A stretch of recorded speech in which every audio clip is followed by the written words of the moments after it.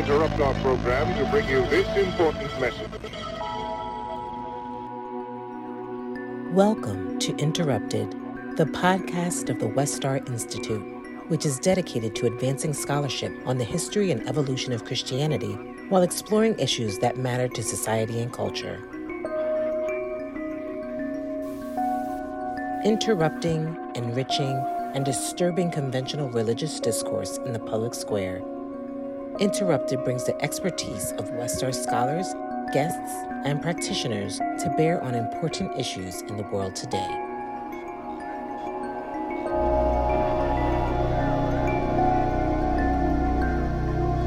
Hello, my name is Matt Baker, and in this episode of Interrupted, you'll hear a conversation between me, Interrupted co-host Jordan Miller, and the mighty Mary Jane Rubenstein, who is Professor of Religion and Science in Society at Wesleyan University. Her research unearths the philosophies and histories of religion and science, especially in relation to cosmology, ecology, and space travel, and she's the author of several very good books. You should check those out. Her most recent project is called Astrotopia, The Dangerous Religion of the Corporate Space Race. That's coming out from University of Chicago Press sometime in the fall, I think. It's available for pre-order, and we'll link to that in the show notes. And so, yeah, we got to talk to her about some of the ideas in that book. We talk about capitalist goon and transhumanist poster boy Elon Musk, with all respect. We touch on technology, alternative approaches to theological method, interplanetary colonialism, political solidarity across differences, recent events in Ukraine, and more. Before we get to the conversation, you might be interested to know that Interrupted's very own Jordan Miller, who's also a Westar scholar, as I'm sure you know, will be this month's guest for the Radical Theology Seminar, and will lead a discussion on April 26th on radical political theology. If you haven't heard of the Radical Theology Seminar yet, this is a series of monthly seminar-style discussions led by experts in the field of radical theology. If you're interested in that sort of thing, the cutting edge of theological discourse, and engaging with some of the most important contemporary thinkers in the field, I'd encourage you to head over to patreon.com/radicaltheology and sign up at the neophyte level for only $5. Last announcement, on the following evening, April 27th, the Westar Institute is hosting Dr. Lisa Bowens, Associate Professor of New Testament at Princeton Theological Seminary. She'll be talking about her book, African American Readings of Paul, Reception, Resistance, and Transformation, which investigates the historical trajectory of how African Americans have understood Paul and utilized his work to resist and protest injustice and racism in their own writings from the 1700s to the mid-20th century. We'll link to where you can register for that in the show notes as well. It's $20 to sign up, and when you do that, you'll receive the recording of the event, as well as an excerpt from the book. All right, without further ado, here is Mary Jane Rubenstein. We have been given the scientific knowledge, the technical ability, and the materials to pursue the exploration of the universe. To ignore these great resources would be a corruption of a God-given ability. My name is Mary Jane Rubenstein. I teach at Wesleyan University in Middletown, Connecticut, and have been working for the last while on the fraught intersections of religion and science. I tend in particular to try to attune myself to the places that religion shows up in unexpected places in the sciences. So in cosmology, in astronomy, in astrophysics, most recently in the science and the art and the economy and warfare of space exploration. Mm-hmm. Nice. It just came to mind just now when we spoke last. You told the story of is it like a live nativity scene and you had to chase a goat across the highway or something like this? Yeah, absolutely. I like that you got excited that I brought that up. Have there been any goat incidents in the intervening years that we should know about? No, I mean, well, except a student came to me a couple of days ago. It was just so strange, and he was like, I don't know why. I've just heard about your work. I don't really know you. I don't know anything, but I'm trying to write a play, and I'm trying to write about science and religion and how they're similar or different or whatever. And then I had this idea about this goat, and I was like, now hang on. We can either talk about science and religion, which is one thing, and which is fine, but which is kind of boring. Or we can talk about goats. And he was like, really? So anyway, he's now going to write a thing about goats. I think that goats are pretty generative and pretty exciting, but I haven't had too many other, live interactions with them. Okay, fair. I mean, you don't have to stay with this line of questioning, but have you seen there's goat yoga? Oh my gosh, I want so desperately to do goat yoga. And I had actually, I was planning on it, and then COVID hit, and then there was no more goat yoga. I don't know if they were worried that we were going to give the goats COVID, or that like what the issue was. But I would be, if anybody has a good venue for goat yoga, it remains one of my desiderata, really. I'd like to get there. There's a family farm not too far from me that basically lost a lot of business due to COVID. But because they had goats and they have lots of outdoor space, they started doing goat yoga on the farm as a way to supplement their income, where people could be distanced and outside and whatnot. And do it outside. You know what? I completely take it back. I absolutely have had a goat experience. I suspected as much. There's this other farm in kind of Wales or something like that. They also were losing all this money to COVID. So they decided that they would do goat Zoom bombings. And so you just have like an department meeting, right? And you organize your department meeting, and you've asked everybody to come at 1:10 p.m. or everybody zooms in. And then at like 1:13, another person joins, and it's a goat. And the goat just sort of like hangs out there. And the camera is trained on the goat. And when people are like, what is this goat doing? Why is there a goat here? The goat texts and like chats and says, right, like, don't be rude. I'm as much of this department as anybody else. Like it's so I did do that once, and that was a tough. That's fun. It's cheap too. And they're like, they'll be up in the middle of the night in Wales. If you want them to, they'll come in at any time. Yeah. I'm sure that whoever's in charge of productivity was not happy about that, but it sounds like a good time. I think the first time I saw you speak was at one of the Drew Interdisciplinary Colloquium events. Right. And wasn't like the title or subtitle of your paper about goat gods at the time? It was. Yeah, I was trying to connect Pan, that particular goat god, and Christ, and draw them together to try to begin to get at the panic that Christian philosophers seem always to display over pantheism.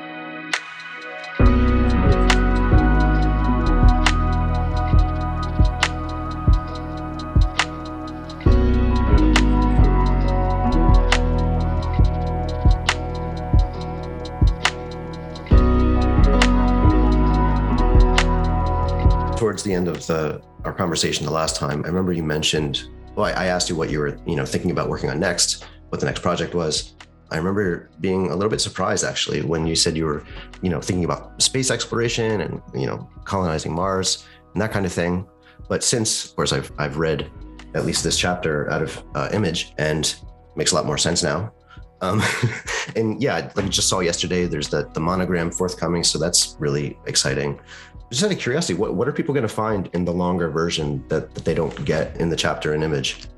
Right. So the chapter in Image was an effort to think about images of the Earth, about the way that we picture Earth, and particularly picture it from space, and what we want from those space photographs, and how what we want from those space photographs, peace and end to war and end to factionalism and rivalries and things like that, and maybe an end to capitalism, is completely contradicted by what it is that we tend to do with those space photographs. And I guess that the new book, which I'm calling Astrotopia, reverses the gaze a bit and comes back down to Earth and looks out at the stars, at the cosmos again, but at a shorter distance from like the Multiverse book, which was looking out really, really far.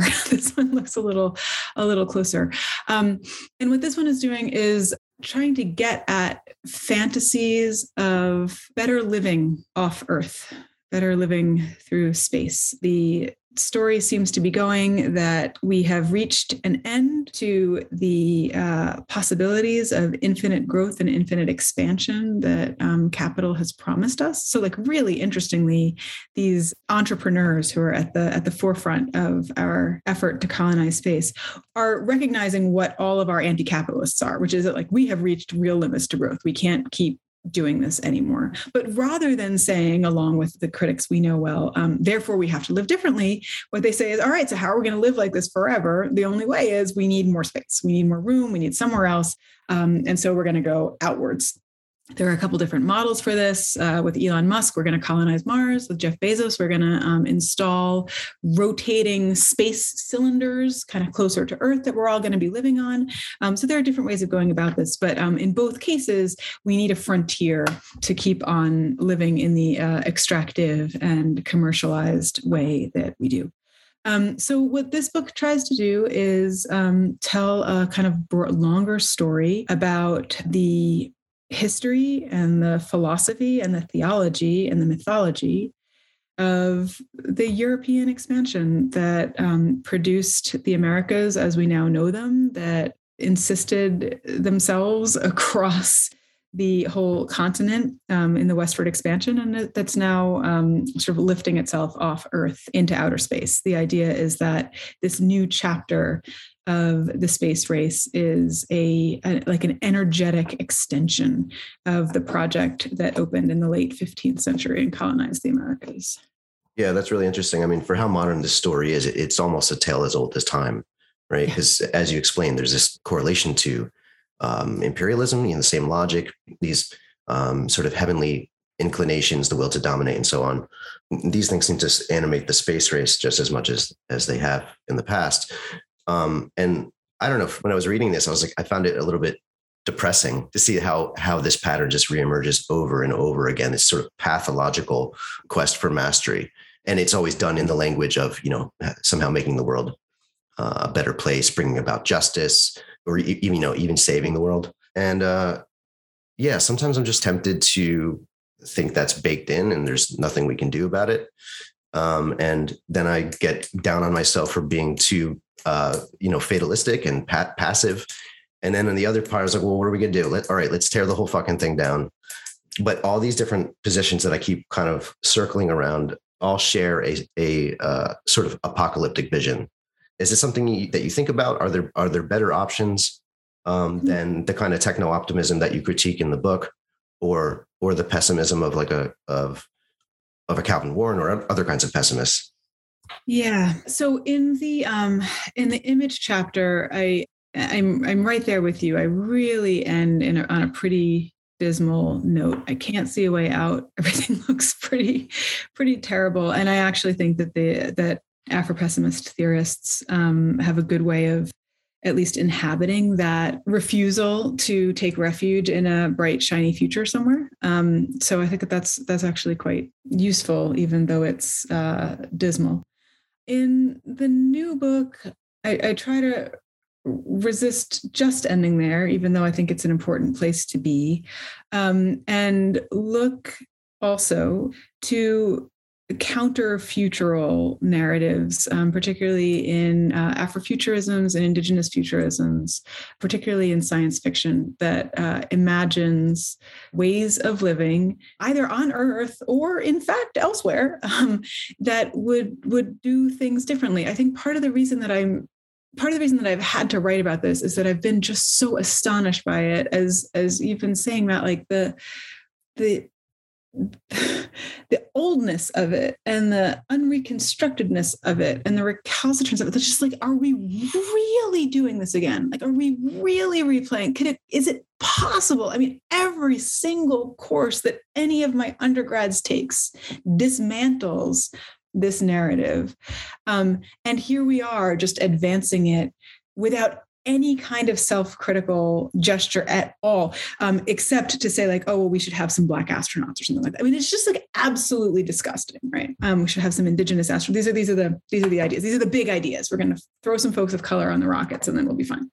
I've been just appalled by, again, this sort of just untrammeled reassertion of global mastery on now a cosmic scale. And this has been a large part of the reason that I felt like I couldn't not write this book, and part of a book that came before it. But there are ways, if you attend in particular to fiction, in particular to kinds of fiction that often don't make it into the canon of literature, ways of doing things differently, of inhabiting worlds differently, of building worlds differently. And I know that it is probably not going to do much to do such imaginings, but I think that it's still important to hold out the possibility and to insist, in fact, that there are other ways to do the things and we don't need to do them this way. And in the meantime, to call out the utter hypocrisy, as again, you were saying, Matt, of pretending that the only way to say save humanity or save the planet or save whatever it is we want to save is to frack the moon and mine asteroids and open up a brilliant new economy in outer space. Oh yeah, what was that recent movie that touched on that? Like it was on Netflix, where they're going to mine the meteor. Did you see that one? Yeah, I keep not seeing it because I'm so scared. It's maddening. You're going to love it. I know. It's Up in the Air. That's it. No, I haven't yet watched it, but it's integral to the whole plan. And this is not, and again, another thing that makes this chapter such a straightforward extension of European imperialism is that what we've got is national interests being heavily supplemented and subsidized by private interests. And the only way to get private interests to bolster our efforts, our nationally based efforts and internationally based efforts in outer space, is to promise them a decent return on their investments. And the only way to promise them a decent return on their investments is to say there's gold in those asteroids. We have the right and the ability to take those resources, to sell those resources, to use those resources. They are resources, right? That this is already a metaphysical predication that they're resources to begin with. Mm-hmm. Everything hinges on mining the asteroids. The stuff that you were just saying around the speculative fiction that isn't necessarily in the canon and kind of how that supplements your understanding of these things got me thinking about the excerpt of the new book that's in Metropolis and the stuff that you say in there about utopianism and no place and kind of the critical edge that you use to talk about that. But there's also kind of a utopian vision in a lot of that literature as well. I'm thinking not in terms of literature, but kind of experimental projects like the Earthship project in Taos, New Mexico, for instance, where it's an attempt to do the terraforming thing, but here on Earth and, creating utopian community. I'm just kind of struck by that tension about good utopia, bad utopia. Could you talk about that a little bit? Yeah, no, you're right.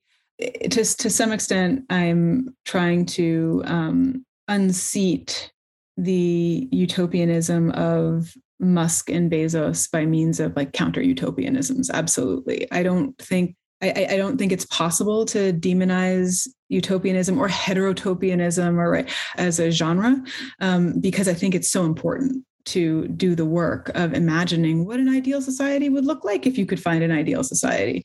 The difference is that the utopian literature that's halfway decent tends to recognize the boundaries of its own self-construction and tends to realize that it necessarily involves dystopian elements in it, and to get clear about what those things are, right? We can have this kind of society, but it means we have to establish this order of secret social scientists who every once in a while kill somebody who falls out of a division, or you can see where the edges are in a way that the unself-aware utopians will not let you see the edges, right? It's just 72 degrees all the time on Bezos's rotating shopping malls in space. It's perfect. And no mosquitoes. And no mosquitoes. Won't it be fantastic? Whereas when you look at Ursula Le Guin's rendition of this kind of world. She does it in the 70s. She shows what it's going to look like. And there are no mosquitoes and it's 72 degrees all the time. You come to realize really quickly what the problems are of leaving out the mosquitoes, right? So you can see the costs of utopia, I think, in fiction in ways that the unselfconscious messianism that we're hearing these days doesn't allow us to see. Yeah. And to return to Warren, like you were saying, the sort of certain varieties of pessimism are a good antidote to that, or at least help to kind of push back against that kind of optimism. But that point you're making about counter-utopianism brought to mind something that you said in there about, I think it was something like, maybe a better world isn't possible. But literally the day after I was reading that, I started reading this little fragments of an anarchist anthropology by Graeber. I read this little bit where he says the unavailability of absolute knowledge is what makes a commitment to optimism a moral imperative. I'm not sure that I'd necessarily side with him. I'm just kind of bringing it in for the sake of discussion. So what's the question? Should we be optimists? I guess so. So here's the thing. I am drawn to and indebted to Afropessimism as a philosophical school. I am drawn to and indebted to Afrofuturism as an artistic project, even more so than a philosophical school, right? And it doesn't feel like too much of a conflict to me somehow. Like I am equally, I don't know equally in any kind of numeric sense, but I am equally drawn to these schools because I think it is equally important to undermine philosophically the promises of, say, liberal democracy, representationalism, rationality, the humane, which is the work of Afropessimism, and crucial artistically to imagine conditions under which it might be possible to do so. But those do feel like different genres to me, right? I think it is a sign of something that Afropessimism tends to be a philosophical school and Afrofuturism tends to be an aesthetic embodiment and mode of artistic creation. So for what that's worth, so maybe that's it. I think I tend to feel like a philosophical pessimist and an aesthetic optimist. If that makes any sense. I can dig it. I mean, I appreciate this sort of parsing out along lines of genre. That's kind of helpful. I keep hearing you touch on energy in various ways. Energy seems like the big challenge for most of this stuff anyway, both in terms of how to continue living on Earth in a way that isn't, needlessly destructive, but also if we were to try to go somewhere else, energy is the main challenge there. And I started thinking about Clayton Crockett's work on energy and chi and energy as spirit. I'm wondering if you could just tease out some of the kind of energy and religious stuff going on in this project. And I don't know if you know that Clayton's got a book coming out with Columbia. Like it's like the theology of energy book. It's going to be, I don't know if you've already talked to him about this or, but I think it's masterful. It's like exactly what we've been waiting for from Clayton Crockett about that's like. So he's really the guy to talk about, constructively about the possibilities of energy and what it is and what we could possibly do with it differently. So Jeff Bezos takes his start from the energy crisis. Again, I tend to focus on these sort of twin or sort of mirrored messiahs of Musk and Bezos. And Musk is really worried that an asteroid's going to come get us. Like he's that guy. He's like, we are going to get wiped out like the dinosaurs. An asteroid is after us. Everything's going to end at some point, even near future, far future, who knows, but we have to have some kind of backup plan. Bezos is much more critical of the way we are living. It is much more of a it's a different kind of theology. It's not like something out there is going to get us. It's like we are creating conditions under which that are going to make it impossible for us to live. So Bezos will say, look, we're using too much energy. There is absolutely nothing we can do to sustain the growing energetic needs of the overdeveloped world, the developing world. There's just not enough for this many hospitals, this many schools, this many internets, this many refrigerators, this many whatever it is. And then he makes this crucial move. So actually both Bezos and Musk do this. They both have a little possibility of a counter way of thinking that they both absolutely gloss over, and then they go on to the next one. For Musk, what it is, look, an asteroid's going to come get us, or like something's going to render us extinct, maybe nuclear war. He doesn't talk about climate change because he participates in it too much. So he doesn't want to story about climate change. An asteroid's going to get us, and either we'll all go extinct, which I know you can agree is a terrible idea, or we have to be on the planet. But if one is like parsing the argument philosophically, one wants to pause and say, like, hang on a second, you have not told us why it is inadmissible for the species to go extinct. Every other species on Earth has gone or will eventually go extinct. Why is humanity so different from every other species? What is it about humanity that deserves preferential treatment? We would at least have to defend this as a premise, right? He does not. So that's the little exit clause that he does not ponder. And then we're back on the Musk train, and then we're all living on Mars. For Bezos, what he says is, we could put solar panels on every possible surface and we're still not going to get enough energy for what we need. So either we have to use less energy, which I know you think is completely inadmissible, or we're going to have to build rotating space colonies. And with him, you want to sort of, again, the philosopher wants to stop and say, like, wait, what? Hang on a second. What's wrong with that little glossed over exit clause with the possibility that we could perhaps use less energy? And he says, well, it would mean rationing, which means unfreedom. But he's not really concerned about freedom. Like, that's not the problem. It would mean stasis, and we just hate stasis because forward is where we go, and we can't do anything but move forward. But mostly, he says it would be boring.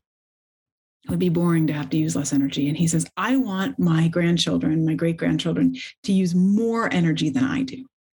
And that seems to me to be the crux of the issue. How is it that any of us could get ourselves into a situation where we dream that our descendants are using even more energy than we do? Right? Like, how could you even get yourself into that place where that becomes the desire? More energy, more and more and more energy, understood in the sense of, fossil fuel powered things that light up, not energy in the sense of some charism that makes you a really good public speaker or something like that. So I don't know really what to say, Jordan, about your wonderful question, except that it seems a disordered desire, the desire for, if I'm thinking in my theological self, the desire for more and more and more energy, for more power, right? More stuff. It makes us into megalomaniacs of some sort. I don't know. I've just come from finishing the Avatar: The Last Airbender series with my 4-year-old, who's like super into airbending. What'd you think of it? I've seen it. I'm not afraid to admit.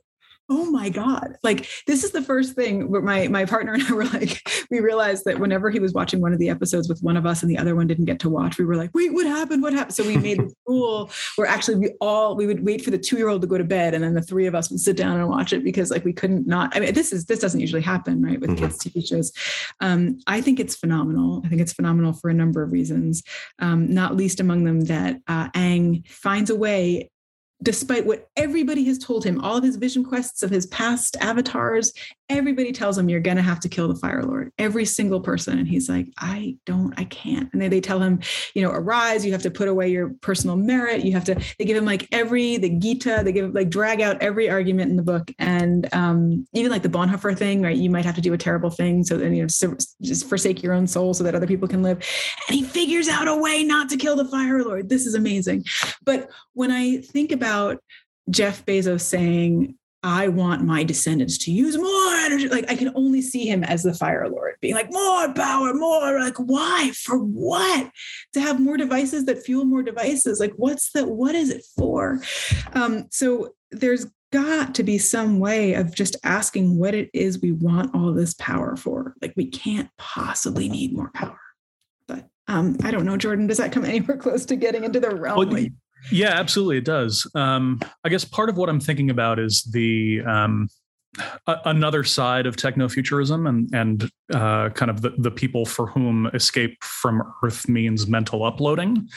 That there's this almost kind of neo-Platonic thing happening there, where we all become part of the overmind together. And that this is a decidedly materialist thing happening. And that energy seems to be, a major component of the framing for how it's supposed to work and the problems that need to be overcome.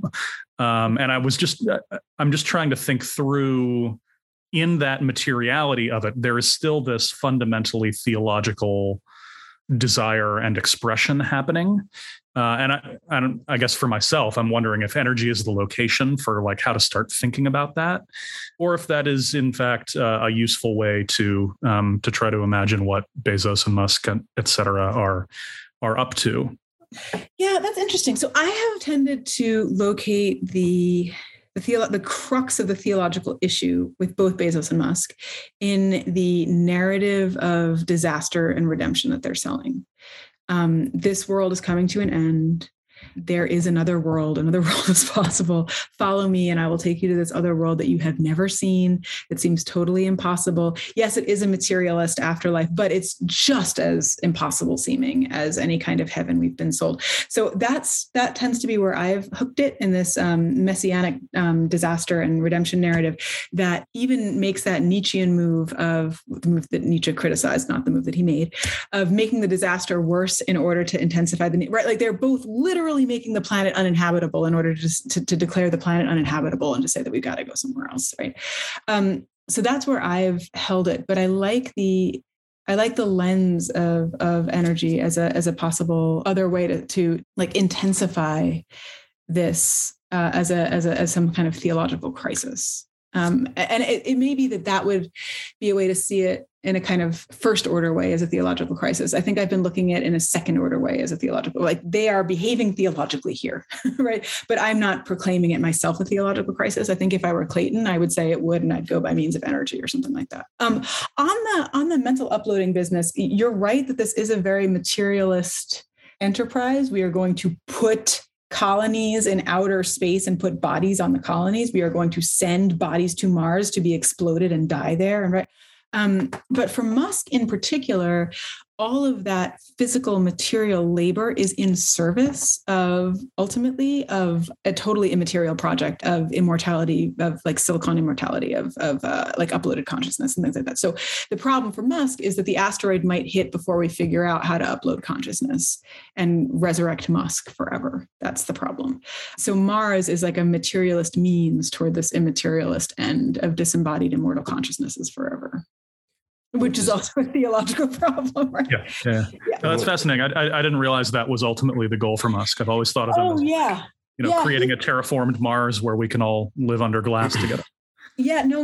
I think that this is just a means of sustaining the species until we figure out how to make ourselves immortal. You should probably just watch more Black Mirror. There are some terrifying examples of what that could look like. Yeah, right. Well, what was that? There was that amazing tweet a couple months ago. some science fiction author saying, in my book, I invented the terror nexus as a cautionary tale. And then the tech company says, like, at last, we have succeeded in creating the terror nexus from the great book, Don't Create the Terror Nexus, or something like that. Right? That's amazing. There's this striking lack of irony or sense of irony or sense of humor or like just basic hermeneutical capacity when it comes to some of these tech startups who think that they have found in what ought to be, the cautionary language of science fiction, some sort of blueprint for doing things.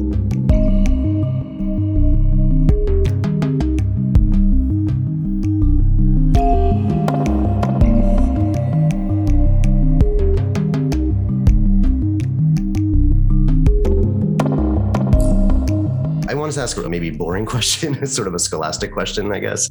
It kind of parallels, well, not parallels exactly, but it's a similar analysis to the one that you make in pantheologies, where you kind of go through the different options within pantheism for negotiating the one and the many.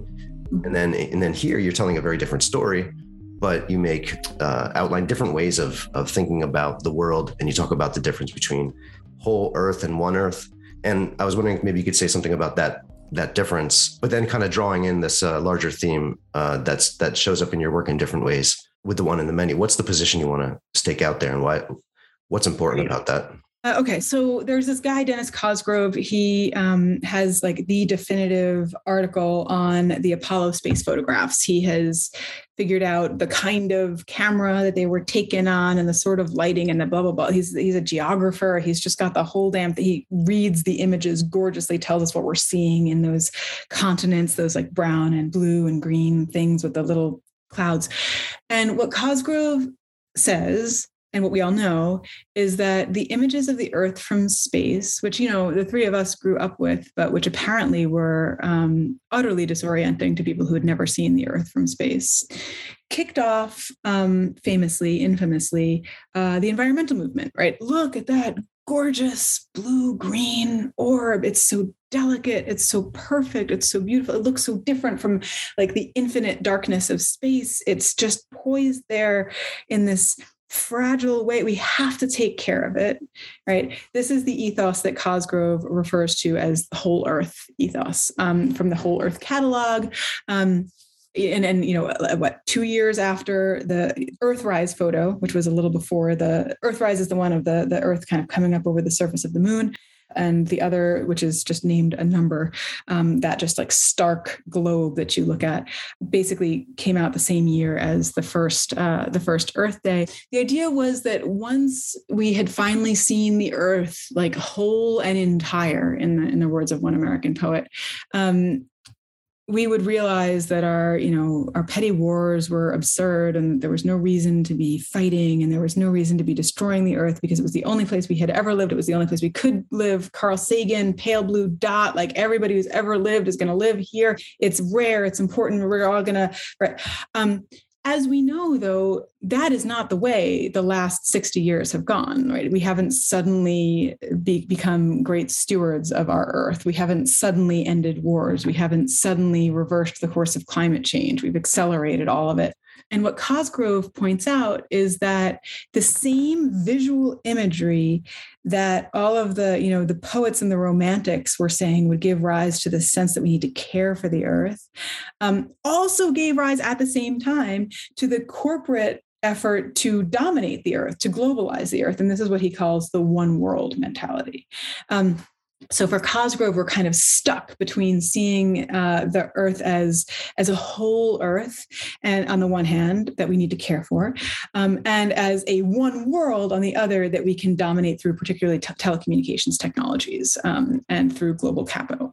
One thing that Benjamin Lazier says, is it Lazier? Is it Lazier?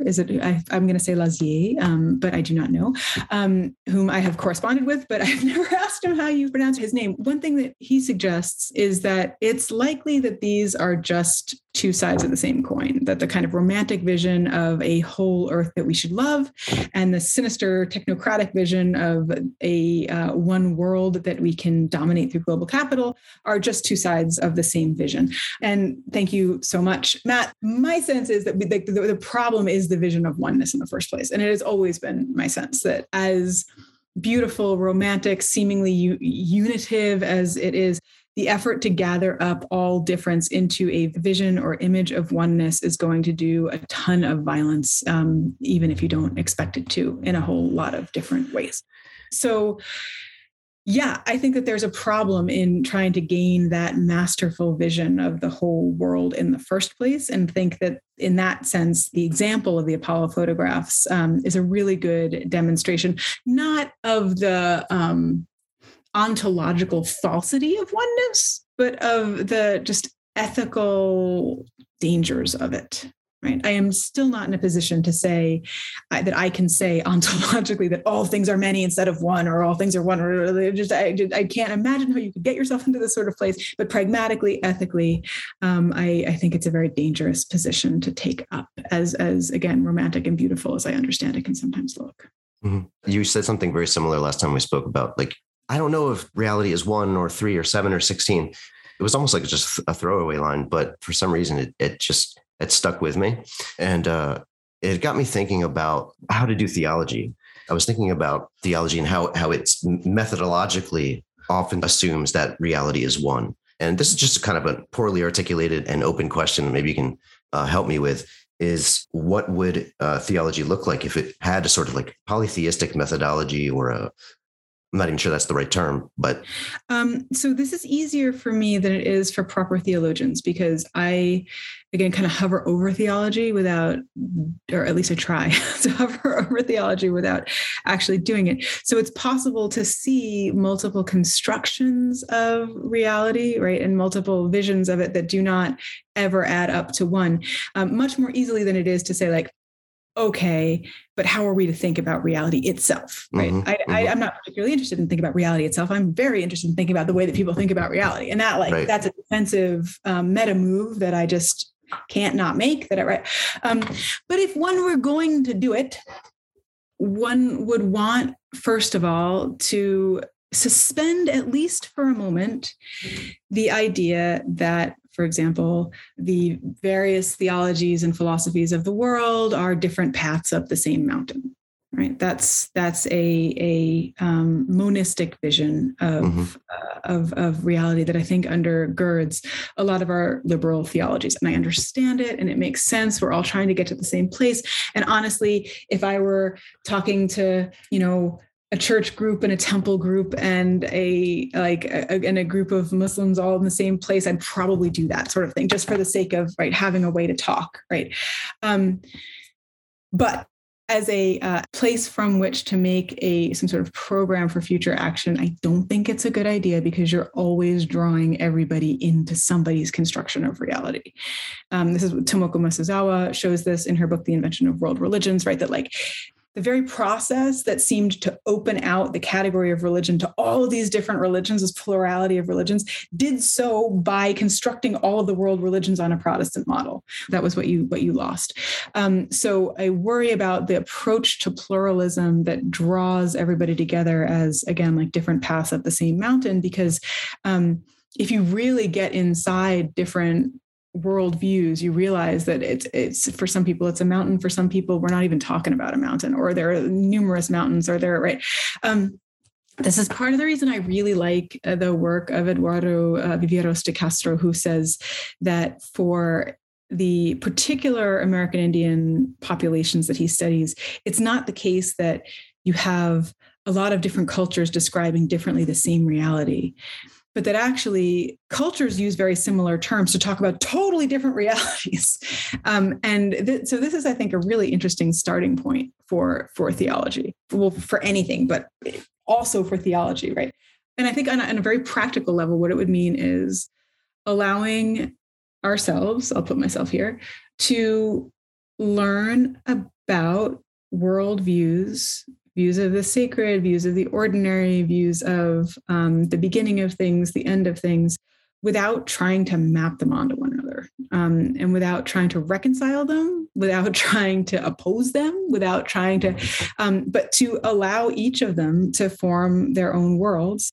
And then from there to ask about possible concrete political solidarities between them. So, for example, there is a mountain, big island of Hawaii, Mauna Kea. I don't remember if I talk about this in the image piece, but there's this huge telescope that NASA and the University of Hawaii have been trying to build on Mauna Kea for years now, the 30-meter telescope. It is actually the 14th telescope to be constructed on Mauna Kea. And Indigenous elders and activists and youth have said at this point, you know what, you've got 13 telescopes, please don't build a 14th one. This is a sacred mountain. And what we mean by a sacred mountain is it's our ancestor. This mountain is our ancestor. And we are asking you not to do us, not just the disservice, but the violence of taking more land, destroying more animal populations and vegetable populations by putting another telescope up here. You don't need it. You don't. The protectors of the mountain have been incarcerated. They've been. When I think about what it would take to gather together a group of people who can stand up, for example, for Mauna Kea in solidarity with it, the first thing that seems important to say is it would not require your or my somehow claiming that mountain, right? We don't have to say, oh yes, the mountain is my ancestor too. I am Mauna Kea. It is right. It created me or something like that, because it didn't. It's not our mountain. We don't live in relation to it. We are not stewards of it. And yet we can appreciate the worldview that claims that kind of inheritance and that kind of ancestry without taking it. And so that feels like a kind of pluralist approach to theology to me, to be able to recognize on its own terms what is sacred within a particular worldview, without having to square it with one's own worldview, and which is to say, without having to take it or to claim it, or to right, we would call it appropriate it right now. So again, so on the one hand, we're not trying to declare what is sacred for everybody in the whole world, because I don't think this is possible, and I don't understand why it is desirable. On the other hand, just because the mountain is sacred to the Kanaka of Hawaii and not necessarily to like MJ of New Jersey, that also doesn't mean that I have no concern for it, right? Or that I can't speak up in solidarity with the protectors of the mountain. So it's like some kind of position. This is I think why Catherine Keller likes to go for the term multiplicity instead of plurality, right? For her, plurality means a kind of unrelated slew of different stuff that has nothing to do with anything, right? And unity, we know what unity is, or oneness, we know what oneness is. But multiplicity can account for relationships among things without drawing them all into oneness or announcing that they have absolutely nothing to do with one another.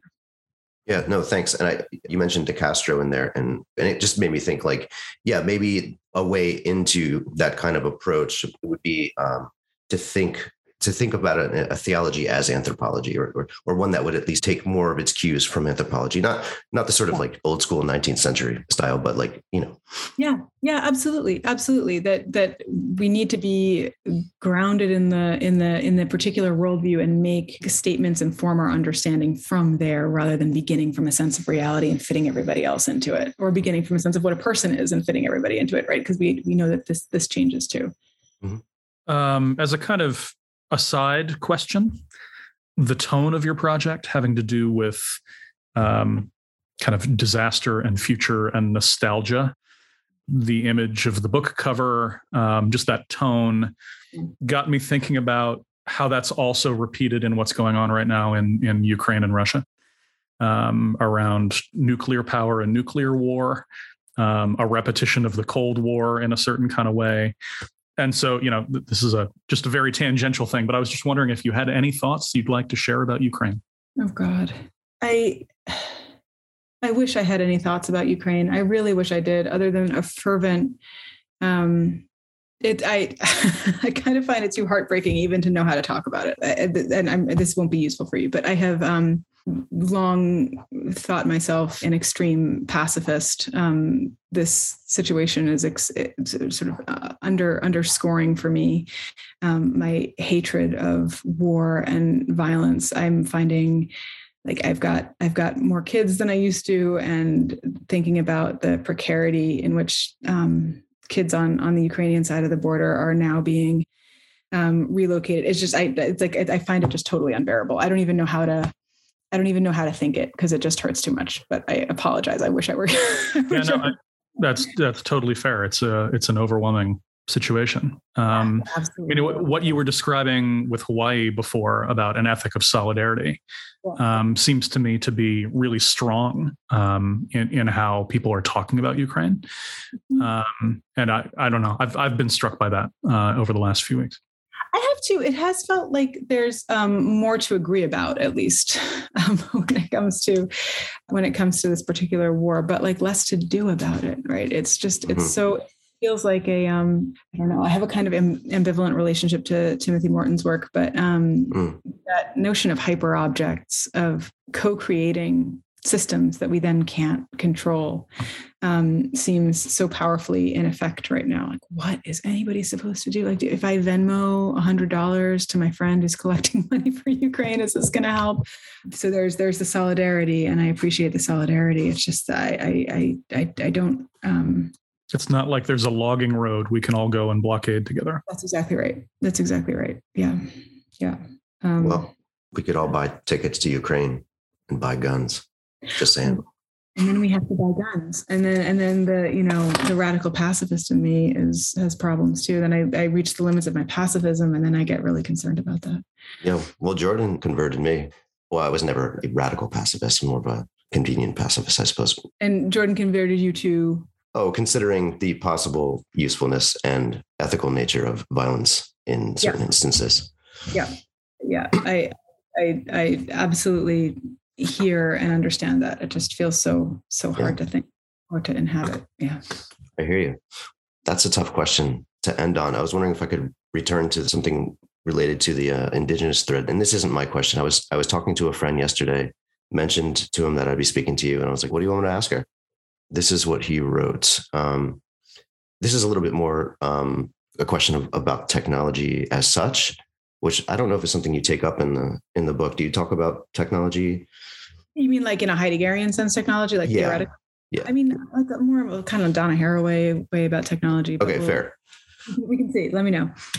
Yeah. Well, he writes this. There's a theory out there which posits that one big difference between various indigenous and colonialist Western societies is the lack of sophisticated technology in indigenous societies. Some speculate that this is because of the indigenous values that are a product of their mythologies. For example, indigenous societies who might be more animist and understand humans as interrelated, quote, technologies of the earth, who are not fully free, but rather constrained by the multiple relations and roles which essentially constitute them, that these things prohibited them from developing technologies detrimental to their life web. All right, here's the question.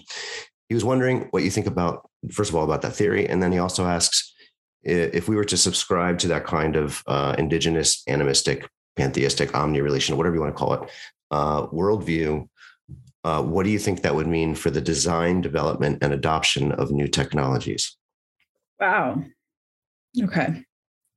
It sounds like your friend was putting scare quotes in all the right places. So I'm not attributing this view to your friend. I'm attributing it to the language itself. If techne means like know-how or power to, right, then there is nothing unsophisticated about indigenous technologies. Indigenous technologies tell communities how to live, how to thrive, how to grow things, how to make things, how to create things, how to sustain things, how to reuse things. These are all technologies. If I had to participate in an admittedly losing game of distinguishing Western and indigenous technologies along these lines, I would probably say something like the West, for very complicated reasons, gave itself license, beginning really in earnest in the 17th century, to develop technologies with an aim toward gaining power over the earth, as distinct from receiving power from the earth or developing power with the earth. So maybe, Jordan, this is a way to sort of think about energy, right? To think about the way that we think about energy. And suddenly the earth became a set of resources on the one hand, an impediment on the other, something to be used, to be exploited, to be dominated, to be rather than a teacher, rather than a co-creator, rather than gosh, my like counter utopian notion of learning to live in less destructive ways and to develop new technologies would be something like developing those sorts of technologies that work with Earth rather than against it, rather than with and through and by means of, rather than as a means of gaining mastery or power over it. And I think that the thing that I mourn so thoroughly in our new approach, which is an old approach to outer space, is that we're now going to take the same approach that the 17th century Europe decided to take toward Earth, and we're now going to extend it to the moon and to Mars and to asteroids. Now, these are our new resources. These are the new things to be conquered. Even from the 1950s, when we first started thinking about going into space, the headlines were all like, man will conquer Earth soon. And this notion of conquest, of conquering, and and I do not want to romanticize in this particular way, or really in any way, all indigenous nations throughout time, blah, blah, blah. Like there was no war, like there was no rivalry, like there was no violence, like there's, nothing that one might object to. But the notion that it's appropriate to dominate the place that you live seems to be a terrible idea to me. And we know from numerous indigenous communities that there are other ways to think technologically. And that doesn't mean giving up technology. It means thinking of, again, technology as with rather than against. Mm-hmm. You got anything else, Jordan? I don't. I think that was fantastic. Yeah, this is great. Really appreciate your time. Thank you so much. Thank you for this conversation. Yeah. Do you want to say anything else about your forthcoming book or anything else that you have in the works? Oh, well, I mean, I'd love to hear from anybody who's got any thoughts about this, but I'm thinking that the next thing, I'm hoping to open up a new project on pseudoscience, and particularly as a historical project, the emergence of the term pseudoscience, but also the emergence of the category of natural science by means of things like alchemy and astrology and witchcraft. And so I'd love to hear from anybody who's got thoughts about those particular categories. That's fantastic. I'm excited about that. Cool. Yeah, me too. All right, both. Cool. Thanks again. See you soon. Bye. All right. Bye. Thanks for listening to this episode of Interrupted, the Westar Institute podcast. If you would like to learn more about the Westar Institute or become a member, visit westarinstitute.org. Interrupted is produced by Jordan Miller and Matthew Baker. We hope you'll join us again next time.